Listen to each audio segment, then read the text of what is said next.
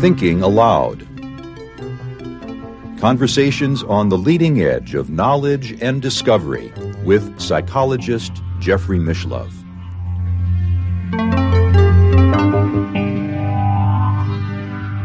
Hello and welcome. I'm Emmy Vadnais, co-host with Jeffrey Mishlove. Our topic today is pre-birth memories. My guest is Christian Sundberg, who when he was a young child remembered his existence before coming to Earth. While that memory completely left him, it spontaneously returned to him at the age of 30 through meditation practice. Christian is author of A Walk in the Physical, Understanding the Human Experience Within the Larger Spiritual Context. Christian is based in Western Pennsylvania, and now I'll switch over to the internet video. Welcome, Christian. It's such a pleasure to have you with us today. Thank you so much. I'm happy to be here. Most people don't recall any experiences before coming to Earth, or a lot of people wonder why they're here, yet you have had an experience of recalling your pre-birth memories. Yes. Yeah, so I can share about that if you'd like.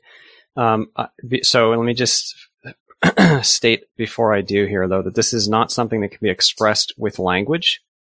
And see, our true natures are so fully transcendent to the form of Earth that as soon as we put words on it, we are immediately limiting it in a way that is often inappropriate. So I'm very happy to share what I can, but I just have to make that very important disclaimer that there are no words that can possibly articulate our higher natures or the nature of the higher realms.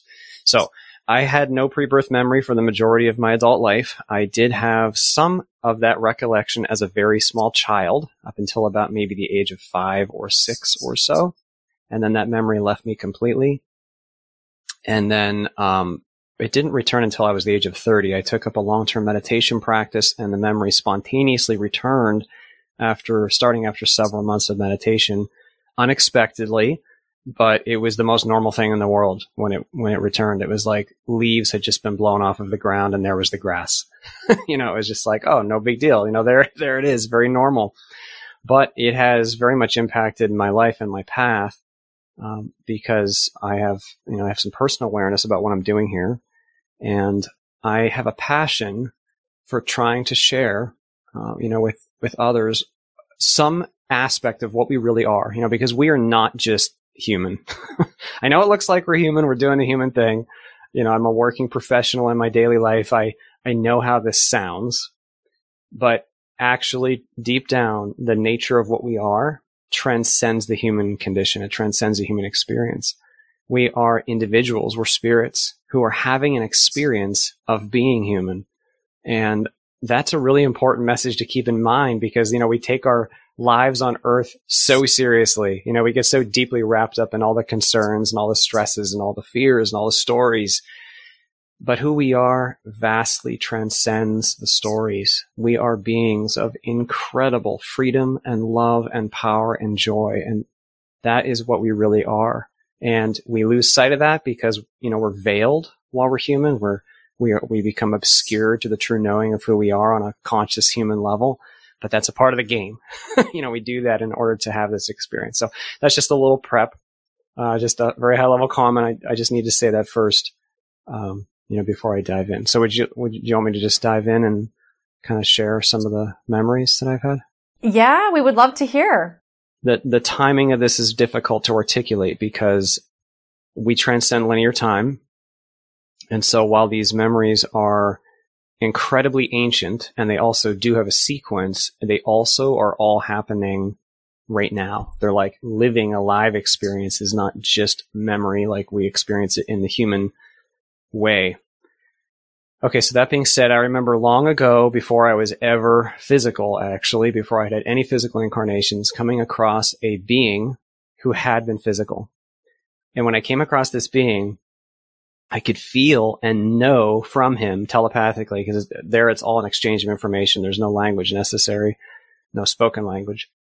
I could feel the quality of his nature and his essence. It was so overwhelmingly beautiful and full of power and love and just capability and expansiveness that it was breathtaking. I could feel this amazing joy and power. And I said, my goodness, do you feel the depth of joy and power and freedom that I feel that you feel? And he shared yes, and he allowed me in to feel what he experiences.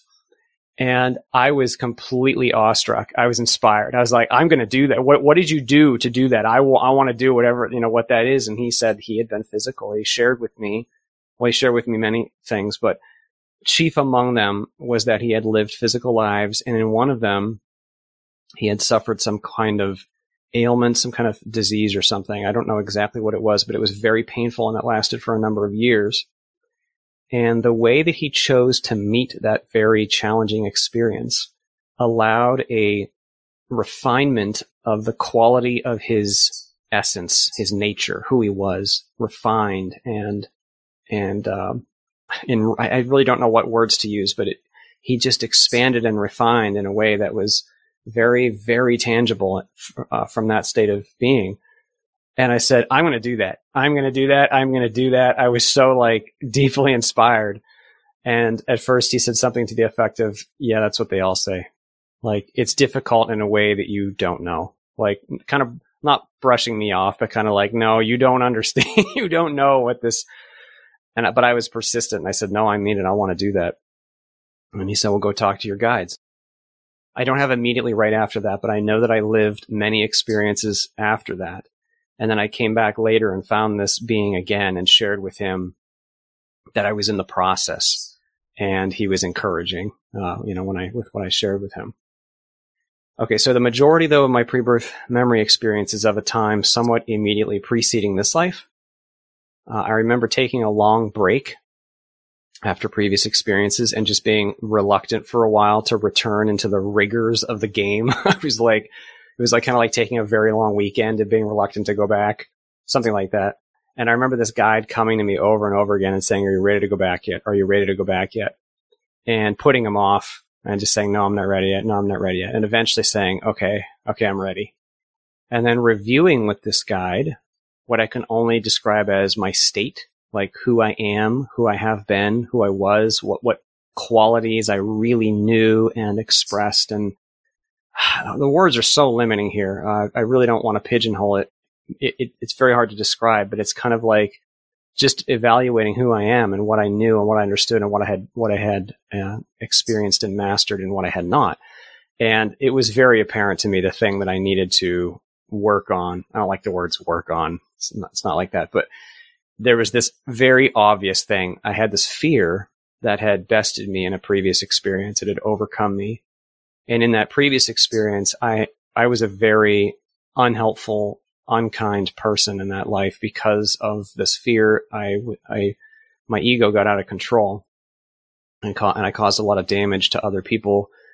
And when I say damage, by the way, I don't mean true damage because the soul cannot truly be damaged.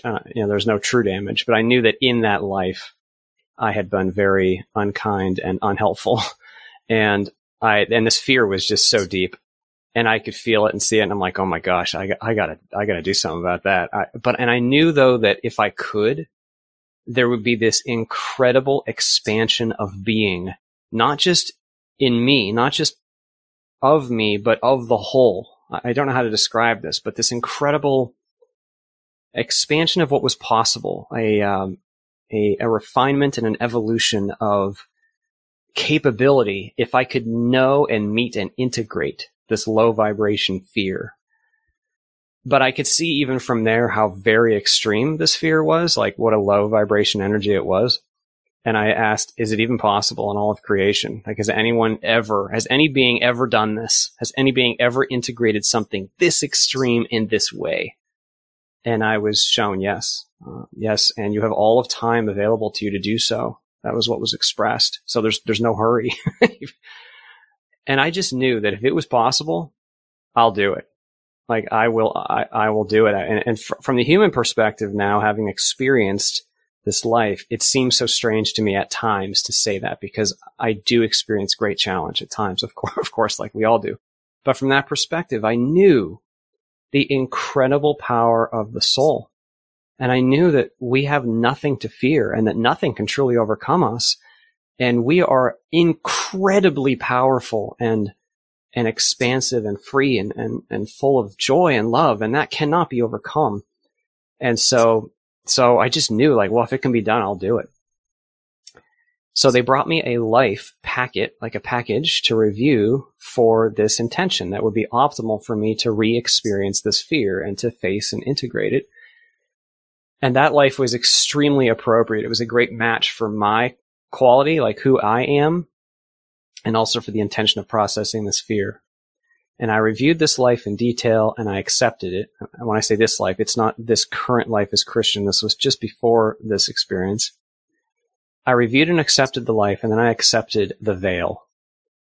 And this is the part of my memory I remember the most clearly, is this process of accepting the veil and the vibrational place that we are at now in relation to that higher state through the veil. I don't know how to describe this, but it's like a plummet in the vibration of the being, such that all knowing is cut off. And I describe it like if you have an amplifier that produces a pitch, like, and then you turn the knob down, and then when you get to the bottom, you turn it down some more, lower, more, now lower, now crank it down, lower some more. That was what it felt like. It was just an incredible drop in the vibration of my being. And I felt all of what I am, like, disappear, be cut off, be, it's kind of like being erased. Very hard to describe the sensation, but it was like going from a place of high vibration, connectedness, and knowing to feeling separate and dark and dense and alone and not having access to my knowing anymore. And it was terribly dark. And within seconds of getting there, I was like, I am not doing this. There is no way I'm going to tolerate this for a lifetime. This is not happening. So I summoned my might, my strength, and I fought my way out past the veil. And I was successful in doing that. But I became aware that I had killed the fetus that was to be my body. I had caused a miscarriage for the mother. And just like near-death experience just described, I had a life review. Even though I was only there for, like, I don't know, super short time. I don't know how long, but a very short amount of time. I could see very clearly how my fear had negatively impacted the mother by heaping grief upon her shoulders. And not only the mother, but hundreds of other people, like in ripples away from the mother. I could see and feel how they were all their journeys were made more difficult because of my fear. And I was like, and so from that perspective, it's okay. Everything's okay. It's just, it's just like a big play. Everyone is okay. But I also very objectively could see, oh man, I got to work on this, because I had all these big plans. I wanted to have such a positive impact. I wanted to grow and participate in this amazing human game, and the opportunity to be given a human life was so precious, but I had wasted it. And so I kind of resolved, okay, I gotta do something about this. I'm gonna try again. So they brought me now this life to review. And this life was not as appropriate as the first one would have been.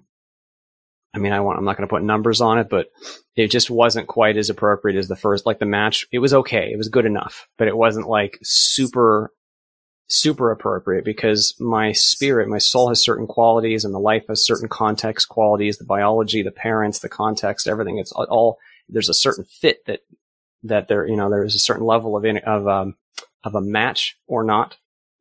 And in this case, it was good, it was okay. And I remember reviewing this life in incredible detail. It was as if somebody, like, this is just a metaphor, but this is how it visually, I saw it visually and I felt it within me. It was like if you took a tree and laid it on its side and you started at the trunk and then worked your way out to the branches, I could see millions and millions of possibilities of how this life may unfold. What was very likely, what was less likely. It was like a probability tree, I guess you could say. And the thing that was unknown was the free will choice making, of all the participants. But it's pretty darn good at predicting outcome.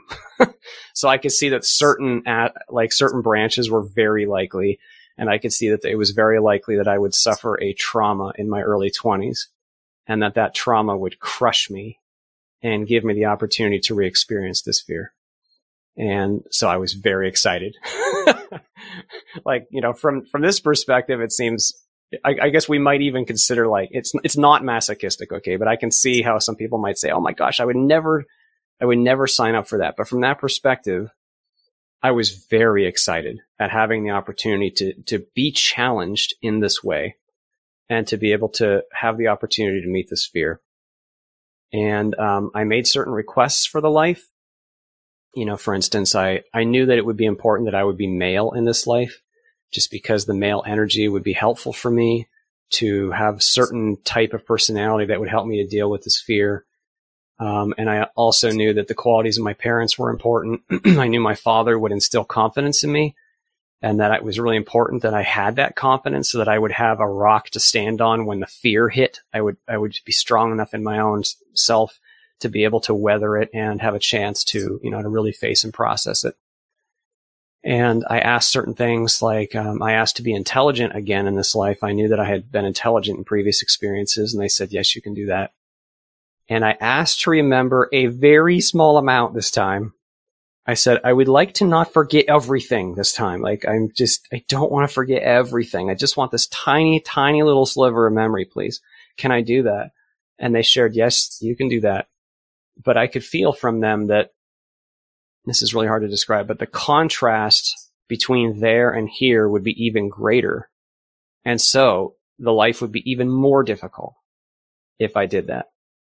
But see, I knew that even that contrast, like all contrast, was and is an opportunity for growth. So I accepted. I was like, all right, let's do it. Okay, so I remember there having to be this moment to say yes, and I'd like to accept the package, so to speak. I don't remember that moment, but I do remember being in like this waiting area where there was this golden light, this beautiful light. And I remember this guide coming to me all of a sudden, like, go now, like grabbing my attention, like grabbing me by the shoulders very forcefully to like shake me and push me into, it was like I had to interject into Earth time or something. And I had to go right now, like not later, right now. And then I found myself in this, what I can only describe as like a tinkerer's shop or a technician's shop, where there were these beings who are very mechanical in nature. It's very hard to describe. And they do this thing where they fit the veil to you. So like the soul has certain qualities, rich qualities, like its own universe of qualities, and the human life and the biology and the context and everything has a certain quality to it. And they do this thing where they make it all fit so that the veil will be very effective and be worn properly. And they asked me one last time, are you sure? Because, and I knew that once I said yes here, I was in for the ride. It was like, once you get into this roller coaster, you're not getting off till it comes to a complete stop, that kind of thing. And I said yes. And then I remember the veil coming over me, and this time just struggling not to fight it. And one thing I hadn't mentioned is in between these two lives, I spent some time practicing surrendering my control to the veil in like a simulating environment, like a simulator. And so I just did not resist the veil. I surrendered and allowed this down, lower, more, plummet in my vibration, and this knowing that I had be erased and be cut off. And once again, I was in the dark and alone and feeling super dense. It's like arriving to a place where there's just no heat. Like arriving to the vacuum of space is a good metaphor, I think. Like you get there and you can't breathe. It's cold. There's nothing. It's empty and yet dense, so dense. And I remember sending one message back to the technicians. Did it take? Did the veil take? Like, did I succeed in arriving? And they sent one message back, yes. And I felt actually the sense of accomplishment, because it was like, oh, I made it. Like even just making it into a human life was a huge accomplishment. And then I was there for a while, and eventually that same fear that I had the previous time arose once again, and I was like, I am not going to do this. This is so dark. This is so low vibration. This is so dense. I am not there's no way I'm going to tolerate this. I'm not having it. So once again, I began to summon my might and my strength to fight my way out. And when I did, this most holy moment of my entire human journey happened. I felt the presence of what we can only describe as God. I mean, this is certainly beyond any word, like a human word like God, but it was the great I am of all that is. God is the closest word I know that came to me, and it expanded me back out. And I felt all of the universe within me, and I felt all the stars and all the galaxies, and I felt the churning bliss of our sun. And this great presence said to me, "This is still what you are. You can never not be this." And it was incredibly comforting. I was like, "Oh my gosh, it's not what I'm so glad I didn't lose everything. Like I thought I had lost all that I am." That's how it felt to be veiled. But that message was so comforting. I'm like, "Oh, then I don't need to fight," and I let go and settled into the simple existence of being in the womb. And the next memory I have is of the day I was born. I remember the shock of being born, the sensory experience, all this cold and shock and light and touching and sound. And I remember I had no idea what was going on, like none. I was so bewildered and curious. I remember looking up at the nurses and just being like, who are these beings who are taking care of me? And being so curious. And it's funny because when I shared this with my father, he said to me, "You were looking around with the most curious, intense stare I've ever seen." I remember that intense curiosity. So that's just that's a quick summary of the experience. I know that that sounds like a lot. I feel like it's just the very tip of the iceberg. I'm still very much veiled, and I'm thankful that I am. And I certainly can't speak for anybody else, but I can at least say, that anyone who's listening today, we're not human. We are that spirit of life and love that is so much bigger than this human experience. And we get so lost in this story. We go down our life journeys and we just get totally wrapped up in all the stories and stresses and fears. And I know I'm not making light of it, but that is not what we really are. And whoever you are listening today, I just want to remind you, you are a being of love and joy and freedom. That's who you are. And you're very brave to come here into this amazing, awesome, simulation to have this experience of being physical. And you don't need to take life so seriously. This can be an experience of joy and playfulness, and we can do whatever we want with it. So anyway, I just have to share that. And I'm not saying it's easy for me either. I deal with many challenges like many of us do.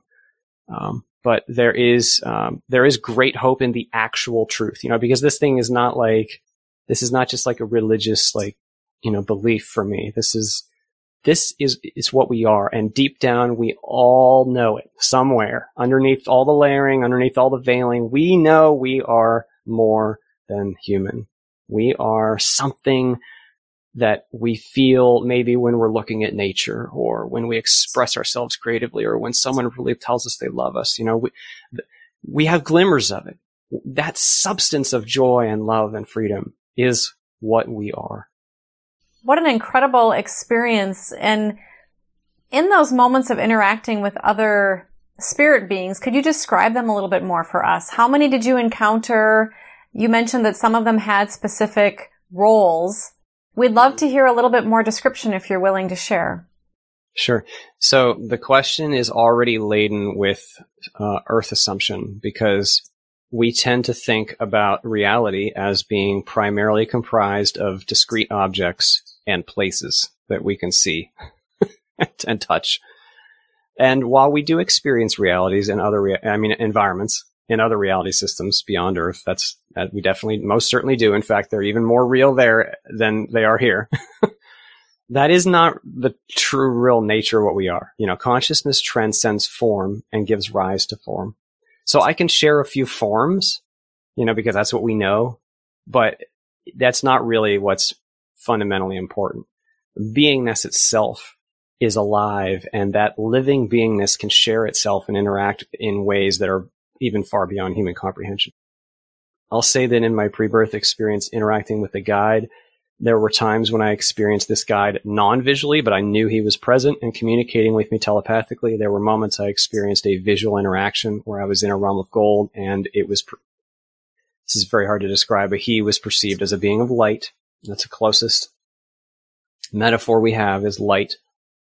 But it's not about like, shape or anything like that. It's about what's actually happening. I know that may not sound connected, but like really what we're all experiencing is what we're like, how it actually feels to experience this moment. That's really what's happening, is our actual experience. And so in those systems, our actual experience is what is being directly engaged. And that's more true than an Earth environment where there's like a number of objects. As for numbers, like the time that I saw the golden being long ago, we were with a large group of probably at least hundreds of other beings that were moving across this landscape. I can only describe it like a landscape of light. And he and I and all these beings were doing one shared activity, though he was far more evolved than I in this way that I described. We were all still participating in the same activity. I don't know what that activity was, but I could perceive, the other individuals there in that environment. So, I mean, I guess that's all I'll say. I know that's not super specific, but like, I don't try to get too much into the specificity. I mean, I've had out of body experiences where I've perceived others. Once again, it's not really about like a visual perception. Like one time I had an out of body experience where I engaged I know this sounds crazy too, but I engaged the soul of my wife's ex-boyfriend, and I shared with him, and I was able to feel deeply into him, who he is, who he was. And I perceived it as a vibration that was like a universe of color and sound and feeling. And I was a part of him and he's a part of me, even though he's his own being too. And I could feel how we overlapped. So like, how do you describe that? Like, what does that look like? Well, the closest thing I could say is if you imagine a galaxy of thousands of colors. Maybe something like that, but it wasn't primarily about a visual experience. So it depends on the experience, and it depends on how relevant, that kind of data is. Yeah. And I'm not necessarily looking just for visual. I was just curious your general experience. Okay. But I think a lot of people are curious because they don't remember like you do. Yeah. So, one thing I'll say is that the afterlife is certainly not just one place. I mean, goodness gracious, no, it's incredibly vast. I mean, if you think about how many places are there on Earth, and Earth is just the tiniest fragment of our universe. And our universe is just the tiniest fragment of a much bigger multidimensional picture. And other realities have incredibly less limiting rules than ours. So boy, I mean, the variety of experiences that are possible, it's beyond comprehension. It's beyond what we can even possibly name. I don't try to map anything like that. I mean, sometimes I have out of body experiences or, other type of experiences. I just kind of leave myself open. And I know the thinking mind likes to, let's put labels on it. And there are others that are far more experienced in those type of adventures than I am. But I don't try to put a model on like specifically other kind of realities from here. I don't really feel like from the human vantage point that we're very good at doing that. I can at least say there's a vibrational geography.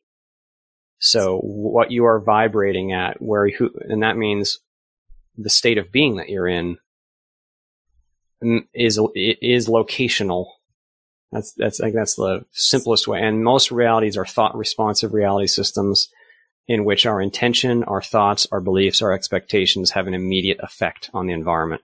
It's true on Earth too. It's just much, much slower. Mm-hmm. Earth is just super, super dense.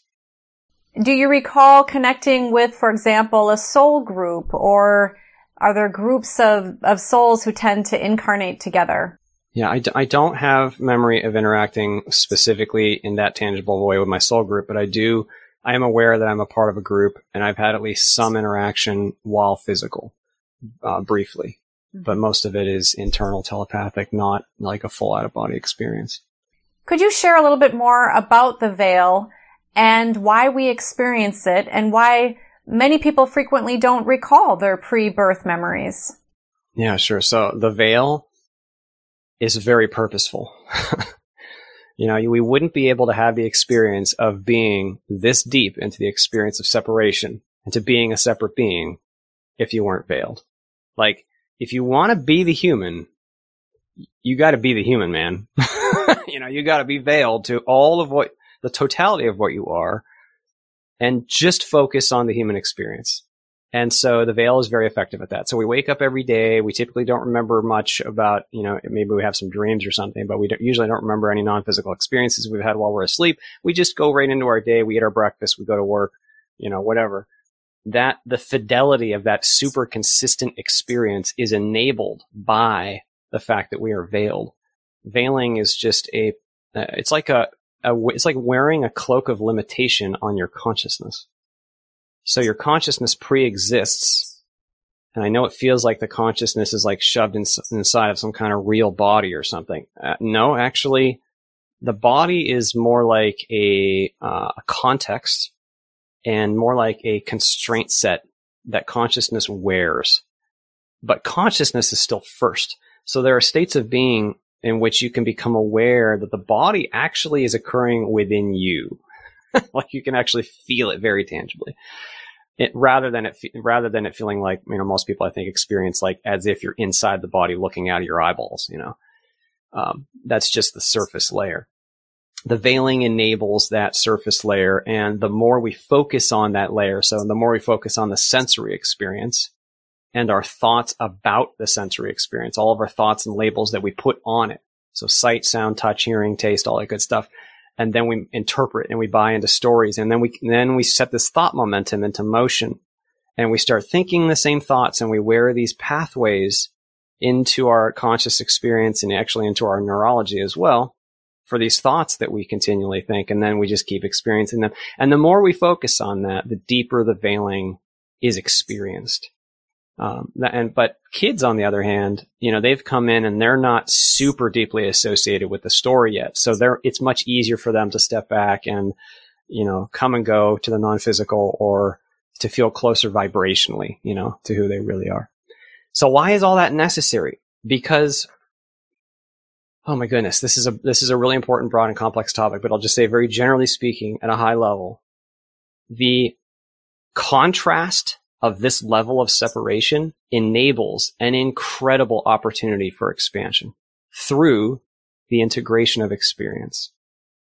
So we are able to come very deeply into actually experiencing being separate here. And that experience of separation is actually quite alien. It's not native to who we really are. But if we can come all the way here, it allows perspectives that are not otherwise possible, and then the integration of experience from and through those perspectives. And being human is incredibly unique and incredibly valuable. It offers such very, very unique, extreme, well-defined cognitive experiences and physical experiences that are not otherwise possible. And that is very valuable to the soul. You might say that we as souls are experience integrators, and this is one heck of an opportunity to have experience and to learn and grow through it. And by the way, when I say learn, I don't mean intellectual learning. I mean a growth of the being by being something, by integrating the experience of being something. And that growth of the being, we can say, is the expansion of love and joy. It is the processing. So when we integrate experience, that means processing fear as well. And as we process fear, and as we really come to terms with these experiences and really know them and know exactly what it's like to, to be you in this place, we participate in the expansion of creation and the expansion of love and joy, because love and joy is our true nature. You could say that that's like the substance of what we are. And so when that substance is able to be exposed to or committed into great contrast, there is this refinement and growth and expansion of that love and joy through that experience. And so the veiling is additive in that it allows that experience. There may be those listening who wish that they could recall as much as you are, and it sounds like you were able to have these memories come back spontaneously through meditation. What kinds of meditation did you engage in that helped you with your memories? Right. So the human likes to think, what action can I get what result out of? That's how we do things on Earth. So I'm saying that in context to your question because I don't particularly feel that the name of the meditation or the process of the meditation is the active ingredient, though there are some meditation forms that will work better for some rather than others. For me, I followed a meditation offered by Tom Campbell, the physicist and consciousness explorer, in his book. I think it's chapter 23. There's an aside in there. It's basically transcendental meditation. But like I said, I don't think the name is very important. What is important is using your intent, taking time. We're in linear time right now. Taking time to use your intent to choose what to focus on, to start with something neutral in your mind and control is probably a bad word. Choose to use your intent to focus on just something that you choose and stand still in the water. Like the river of thoughts that hit us all the time. It's like a river. It just keeps hitting us in the face. Meditation is taking time to stand still in the water. And you don't judge yourself whether you're doing it or not. You just use this time to focus on something neutral. And eventually, when you're able to control your focus so that you can focus on what you choose and not be lost in the dreams of thoughts, you bring your attention fully into just the present moment for all that it is and into the aliveness of your own consciousness, the aliveness of your own body. Experience it deeply in this present moment for exactly what it is. You don't put any stories on it. You don't need any labels. You don't need any judgments. You just dwell fully in the knowing and feeling of that aliveness. Now, that may seem to the human personality who's used to doing things as, unproductive maybe, or, like, what is that accomplishing? Well, you don't go into it to accomplish something. You don't go into it with expectation. But what happens, though, is that as you become consciously in touch with that aliveness that you are, deeper parts of yourself will bubble up, rise up all on their own. Not because you're going and trying to accomplish something, but because you are almost inadvertently releasing your grasp, your death grip on the forms. You're releasing your death grip on thoughts and on stories and on sensations and all these things that keep us so deeply veiled. And as you do that, you will find that, yes, we're veiled, but we are never not on the other side of the veil too. We're there right now. Like the consciousness that you are extends past this human experience right now. It's already there. And so sometimes then through meditation, knowing of that, personal experiential knowing of that can rise up on its own. I understand what you're saying about meditation. While you're unique in having these pre-birth memories, there are various types of meditations which can help a person do exactly as you described, to be able to experience themselves, to not have the thoughts whirling around and to be more in the present moment. And as you say, to also then be able to be a more loving, compassionate person. Yes, exactly. Yeah, love and compassion is like of the substance of what we are. It's what we are. So like, but the thing is we all have fear. So fear means ego rises up to desperately try to save us and protect us. And oh, no. For instance, I'm afraid I don't have power. I have no power. Look at this world. I have no money. I can't control anything. Ego rises up. Oh no, you have power because look, you have money, or look, you're physically strong, or look, you have value because you belong to this organization, or you have this certain belief, whatever it is. And I bring that up in the context of your question because, when we look inward, at first it may not be obvious, but most of us have very many layers of ego going on. That's okay. It just means there's fear. And as we really come to terms with what our thoughts are, how we're using our thoughts, and the quality of the intention behind those thoughts, that's always the key, is the quality of our intention. Is our intention in this moment based in love or fear and ego? And in so many cases, we have to be humble enough to find, oh my goodness, I have so much fear. I have so many layers of ego rising up. Anyway, so I think I went down a bit of a tangent, but I just thought that was meaningful in the context of your question, because that's one of the reasons it's so valuable is when we release the ego stories, we can face and process the fear, and we find that love is always what we are and what we have been, always. Mm-hmm. Since what we are is love and joy, is there a purpose for us to experience fear? The way I use the word fear is not just another emotion. Fear just means yet unevolvedness. It just means there's some extremity of contrast that we have not yet come to terms with, and we've rejected in some way. Something's too big for us to handle. And the human experience is full of opportunity for that. I mean, like I said, I experienced fear as soon as I became veiled. That fear just means I really have not fully come to terms with this depth of limitation. And being human is an extreme amount of limitation. An extreme amount. I can't stress that enough. It's like going and climbing Mount Everest and then saying, it's cold. Yeah, it's cold. Mount Everest is cold. Yes, there's low oxygen on Mount Everest. It's hard to breathe up here. It's okay that it's cold. The question is, what do you do now that you're here? Like, how do you respond to Mount Everest? How do you respond to the cold, to the low oxygen? What do you do with it? See, it's not about the context. The context itself is it's a real experience. Okay. The human experience is a real experience, but it's also an illusion. The context is an illusion. Like, the forms are not fundamentally real.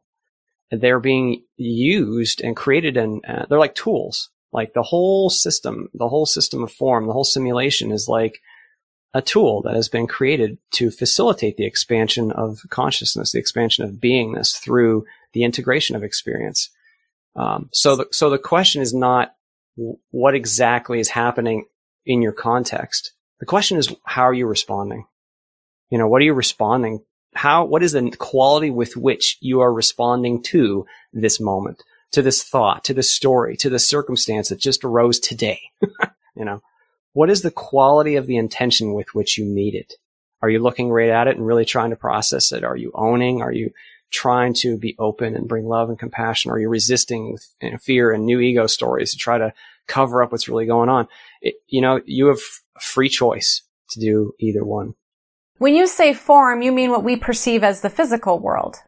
Well, form could be any form, whether it be a physical form or certain, non-physical forms.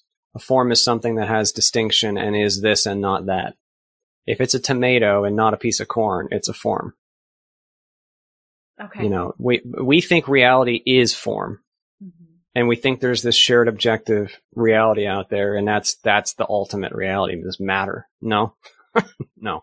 Consciousness is knowing this apparently shared reality of objective matter. It's like a simulation, a very, very good simulation.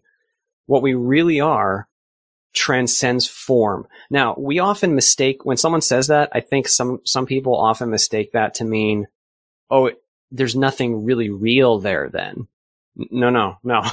The realness of the life that we are is so rich and so full of everything, of life and joy and possibilities. It's wonderful. So when I say that we transcend form, that doesn't mean, nothing is real or nothing matters. No, we create and use form and express form because of the creative and loving and joyful nature of life. So like when you look at a sunset, is reality ultimately that yellow and orange? Not at the fundamental level, but through the yellow and orange, you may, at least in a small part, feel and know, reality is beautiful, life is beautiful. And this is an expression of that native beauty.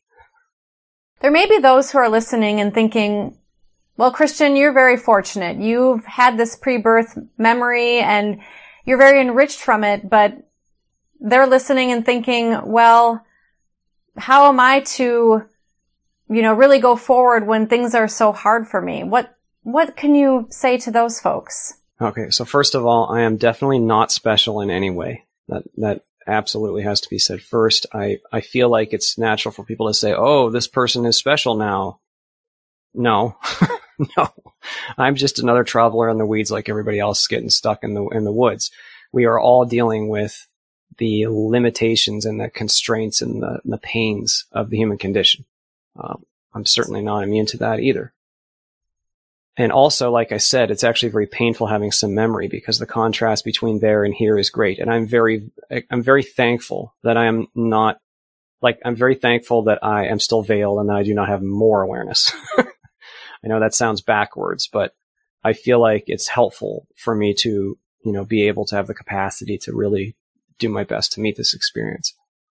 Okay. But meanwhile, it's not a matter of, having some great blessing to have this knowledge on a conscious level.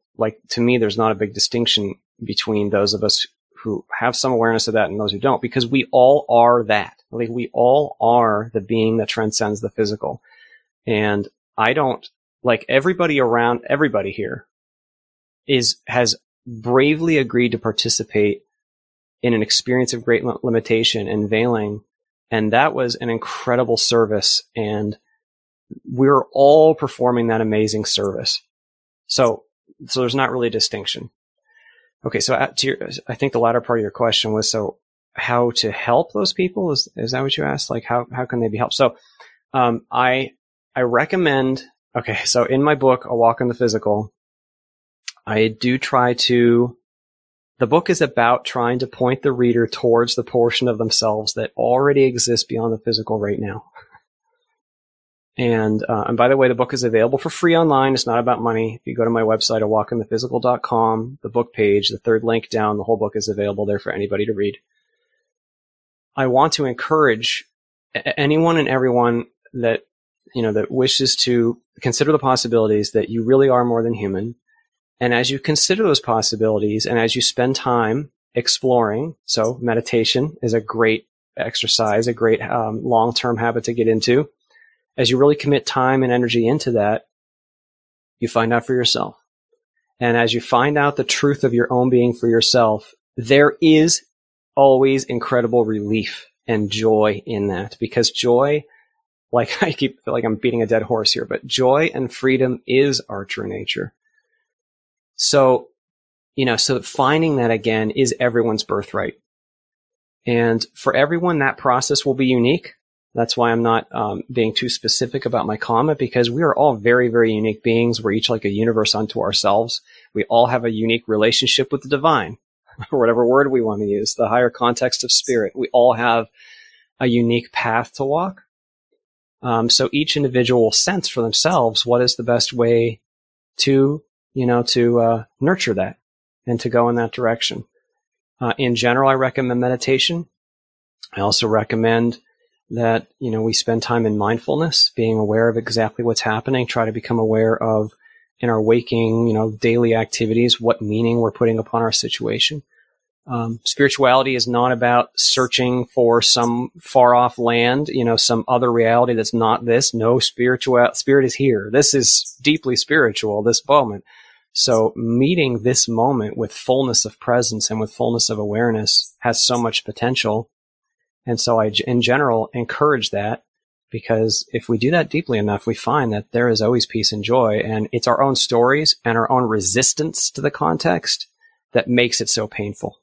Usually when someone is saying, oh, that's not fair, I wish I remembered. I don't begrudge anyone who says that. I know how difficult this is, but, ego protests. That's what ego does. We protest because we have fear, because we have not come to terms with the grotesqueries and the limitations of this experience. We need to, not need to. It is helpful if we can meet even those great difficulties with love and not resist, not place our own judgment on the world. Try to really meet and heal the portion of our own lives that is not peace. If you meet even one thought with more openness and personal responsibility and love and feeling, like being willing to feel the feelings that are underneath it, that quality of intention and even one thought, it helps the whole world. And it certainly helps you as an individual, to move towards that freedom that is who you really are. It's not a picture of hopelessness. We all have incredible power every day and every moment in how we meet this reality. So that's kind of some high level comments. It's different for each individual, but just some high level thoughts. When we feel love and give love, it seems that we can also receive more love. Yes. It's funny because so often, because of ego, we close ourselves off to everything because we don't want pain. We don't want the negative. We don't want the limitation that's been so hard for us to process. So we won't even let ourselves feel love fully, right? But love is open. It's so open. It's so fully accepting. It's fully feeling. It's spacious. So when we allow ourselves to actually be vulnerable enough to feel love and love the person next to us, love whatever, to feel what we're feeling in this moment and love reality by looking at the sunset. That vulnerability is, I think the word I use in the book actually is a wide road to love. Because it's like in that vulnerability, that openness, you're dropping the ego stories. You're dropping the fear. You're allowing yourself to move vibrationally, instantaneously closer to who you really are. That rich aliveness of love. So when we practice giving love and when we allow ourselves to feel love, yes, we will feel more love. It's a wellspring. There's so much love at the root of all things, even though we're many, many layers deep into separation and deep into the stories that seem so real. Even though we've come all the way out here, we cannot change the truth of the very root of being, which is love without fear. That is the very root at all times and in all circumstances. It's beautiful. And love can continue to expand? Yes, always. Yes. The spirit consciousness is always in the process of expanding and evolving more. Ever growing, ever like an endless symphony of love. I don't know what words to use. It never ceases to grow in joyful freedom and expression and love and creativity. Now, I know you're not into too many definitions and putting too much form to things, but for our listeners, I'm just curious, how would you describe what love is?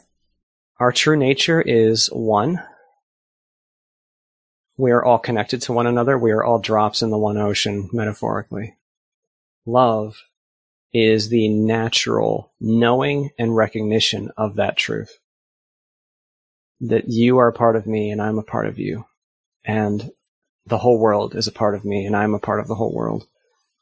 And love is the way that we express that.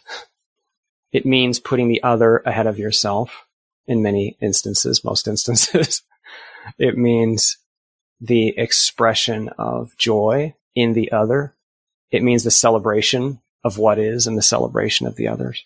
It means I can't possibly put an exhaustive definition on love. Love is just like the word life or spirit. You cannot possibly define it. But I think it's worthwhile though to note that the reason it is what it is because unity is our true nature. And love is reflective of the truth of unity, whereas fear is reflective of the illusion of separation. When we feel separated and all of a sudden, oh my gosh, now there's a big problem. I don't feel connected to the whole anymore. I don't have my power. I don't even know I'm going to live past death. I don't even know how I'm going to pay my bills tomorrow. What the heck's going on? That state of fear, that's not native to us because we're not, our true nature cannot be harmed. Our true nature cannot not have what it needs. Our true nature is always connected and free and full of love and joy. It's only when we buy into perceptions that are not in alignment with that truth that we experience fear and that we suffer. This is the place to try to do that. This is the place where, wow, wait, I'm actually going to get to be separate and buy into perceptions of powerlessness. You know what I mean? This is the place where you get to do that, and then see what we do with it. Yeah. But the truth is that unity of being, and love is an expression of that unity of being.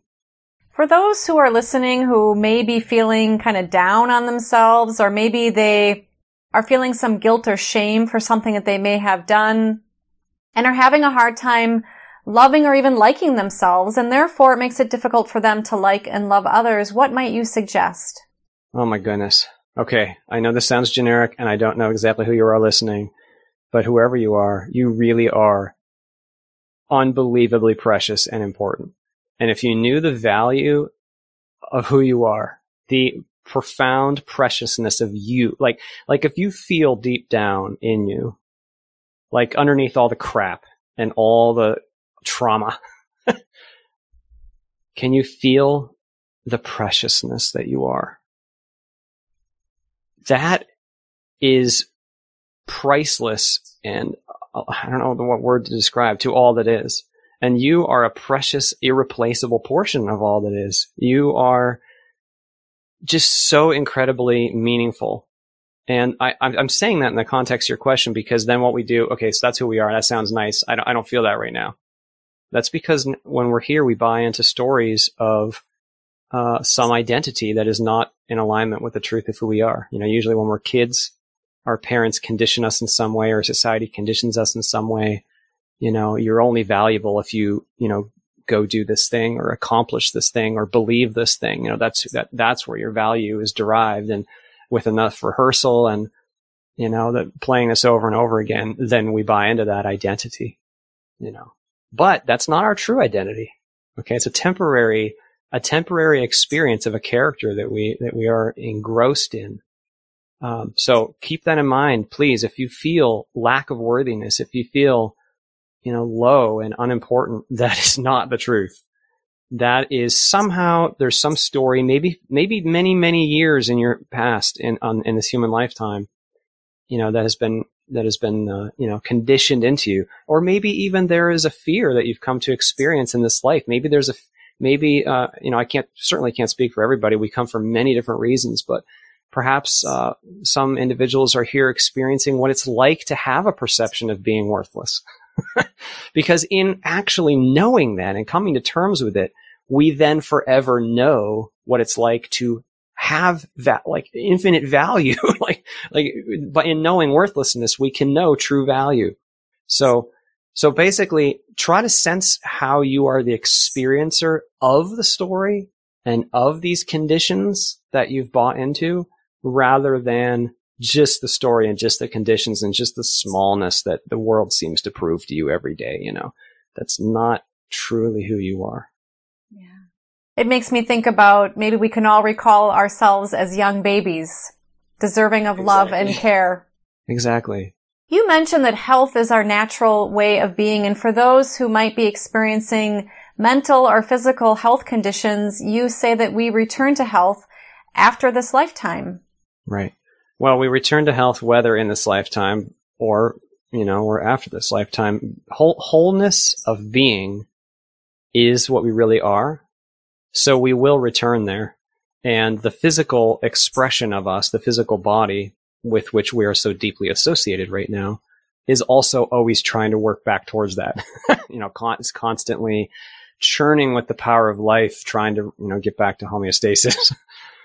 But regardless of whether, whatever state the body is in here in the physical, the nature of beingness, the nature of life with a capital L, is full of vibrance and health. And so one way or the other, we will return there. And I'll just also make one other brief comment, and I don't have a lot of specific memory to this, but I do know that because when I met this being who had been so deeply damaged by this pain that he had experienced for years, I asked him, were you healed? Because I could feel how he was damaged. Like, as a human, he was damaged, man. He really, his true nature wasn't, but he really was a damaged person. And I think so many of us can relate to that. But when we return to the other side, all of that is healed. And it becomes like, okay, imagine if you dig a pit in the ground, a hole, and that's the damage that you're enduring. Now that there's a hole in the ground, now, after the life is over, that hole can be filled. Like, now you've made a space into which the love and the light and the healing and the fullness of being can fill and rejuvenate. And that's beautiful. and then you keep that. I'm not saying that damage is good. I'm not saying that.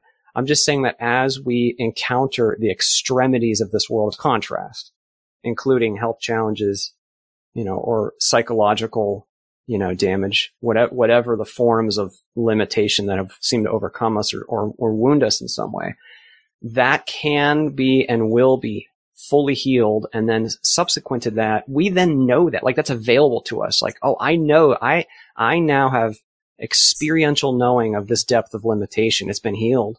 And now I know this. I know what this means. And that was something that I experienced from this being who I came across. He had been healed, and it was an incredible depth of healing. And I'll just say also that in my own journey, I have dealt with many health challenges. It's a part of what I'm here to experience. And also I dealt with post-traumatic stress in my 20s after this fear-invoking experience.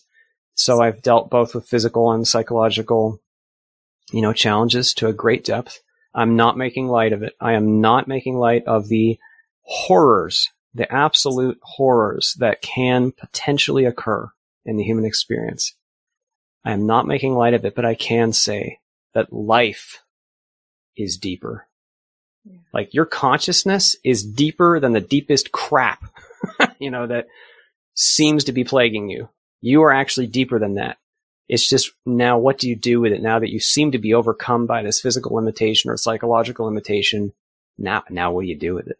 Because there's so much actual opportunity in that. So basically, see the limitation as an opportunity. It'd be kind of like if, let's say you're laying on a weight bench and you're lifting 100 pounds over you and you're like, man, this is heavy. Well, now you got a choice. What are you going to do? You might as well lift the weight and use it for its intended purpose. And all I mean by that is the limitations of your life, the challenges of your life are actually opportunities to see how you will respond to them, and choosing to respond to them in whatever way is aligned with love. And that will mean different things for different people, like I said. But whatever that loving way is rather than fearful way, if you do that, you are using that limitation in the way that it was meant to be used. You're lifting the weight, so to speak. It's like maybe love muscle or something. You're strengthening your love muscle by meeting this experience with love rather than fear in any moment. Doesn't matter what it is. Our limitations can help strengthen us. Yes, absolutely. Yeah. Absolutely. We sign up for, some of us sign up for very extreme limitations because we see the extreme potential in them. What is your relationship to the worldly religions and what some people refer to as God?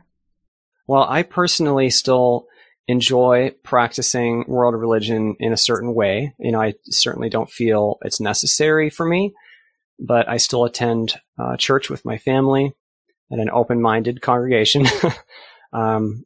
Historically, I've spoken at a Unity church somewhat routinely, so I participate there. But basically, so we're beings of form right now. Okay, we like form. We need form. Form helps us. Like, there is value in form. So whatever form is appealing to you to pursue the divine and to seek an actual growth of your being in love and to be guided, then that can be useful to you. It's not the form itself that has the active ingredient. It's how we use it. Take Christianity, for example. Some people use the Christian tradition in the most beautiful, wonderful, beautiful way. Just so beautiful. Just wonderful lives that are rich with service and compassion and personal growth. Others may not. Others may use it as a weapon or as an ego tool, and that's it. That's the nature of form, not just religious form. All form, we get to choose what we do with it. How are you going to use any given form, whether it be a hammer or a religion, in love or fear? And so each individual being unique, there are times when forms very much will help us. Traditions very much will help us. I really enjoy the tradition of non-duality personally. It's probably the least defined, tradition in that sense, but I love non-duality because it aligns so much with the peace of being that I seek and that I know. But I'm happy to participate in other forms of expression that also point to the divine in their own way. Really all religions ultimately at the root, when they're being used in alignment with love, they all point back to the truth of being, whether it be, the world is an illusion message of Buddhism or, the message of service that Jesus teaches. It's all potentially beautiful and usable for personal growth. Is there a God? Once again, the words are very tricky, but to be the most succinct possible, yes, But that word is very, very weighted for many people. I personally love the word God. I've met a lot of people who really don't like the word God, because of the context it's been used. But if you're speaking about the living, conscious, deeply conscious, loving, knowing I amness that is all that is, and is both personal and transcendent, and our closest ally and friend and source, yes, that exists for sure. The source is the most real, actually. It's what we're all seeking, you could say, actually. We're always looking for the satisfaction somewhere. We're missing something here. I don't feel good right now. What about now? What about now? What substance can I take? What food can I eat? What person can I pursue? What video game can I play? Whatever. We're always trying to fill that hole. We never fill the hole. We're seeking source, God, whatever word you want to use, the wholeness that is our true nature. I love the Rumi quote, "You are not just a drop in the ocean. You are the mighty ocean in the drop." And that mighty ocean, the whole ocean, which vastly transcends us, and yet which towards we are working towards and are a part of, that is very real. And I would call that God. But it's certainly beyond any language and any description. And in fact, it gives rise to all form and all description and all names, all qualities arise from it. It's not like qualities precede it. So it's really hard to try to put words on all that is, or source. Source is, it's just not nameable. You're doing a great job. Is there anything else you would like to share today about pre-birth memories? Regarding pre-birth memories, I'll just reiterate, I don't think it's super important that we have memory or not, but I will reiterate that whoever you are listening today, you really are more than the human character. And whether you remember it or not, you did exist before you were human. You had some kind of pre-birth experience, whether or not you remember it. But that's not even that unusual because we have non-physical experiences every night when we sleep. We could just say we are each extra-dimensional beings. That's what we are. We are beings that are multidimensional and powerful beings of life, individuals of knowing and spirit. And that is what we are. And it's not strange then that we all have so many experiences in that context that transcend the human condition, even though we don't remember it. But while we're here, please do be encouraged. This life is an incredible opportunity. And there's so much we can do every day. We don't have to live in fear, and we don't have to take our story so seriously. This is just a play. We can use it for fun. We can have fun. And as an individual, you have so much more power than you may be consciously aware of. Not just power in the quality of your own life, power to help and heal the whole collective. We're all connected. We're all part of the collective consciousness of humanity. If you meet one fear, if you express love in a genuine way in one moment, you are helping to solution the entire world, to heal the entire world. And that is a wonderful thing. And that's what we're here to do. Not so much, the pre-birth stuff. We'll get back to that side. We'll deal with that. We'll have a much greater vantage point when we get back there. For now, here we are on Earth. It's time to do our best to meet this experience fully with open eyes, open hearts, and really see, what can we do with this moment? And that can be a wonderful process that's liberating, not one that's full of, stress and difficulty. Beautiful. Christian, thank you so much for bringing so much love and joy to all of us. Thank you for being with me today. Thank you. And thank you, whoever you are, for being human. Go out and do something awesome today. Love someone next to you, or just go have some fun. Let's do it. I mean, we're all in this together. Like everyone, I may not be able to see everybody that's listening today, but we're all brothers and sisters, all of us, and we are in this together, and we can do it. So let's do it. Let's do it. For those of you listening or watching, thank you for being with us.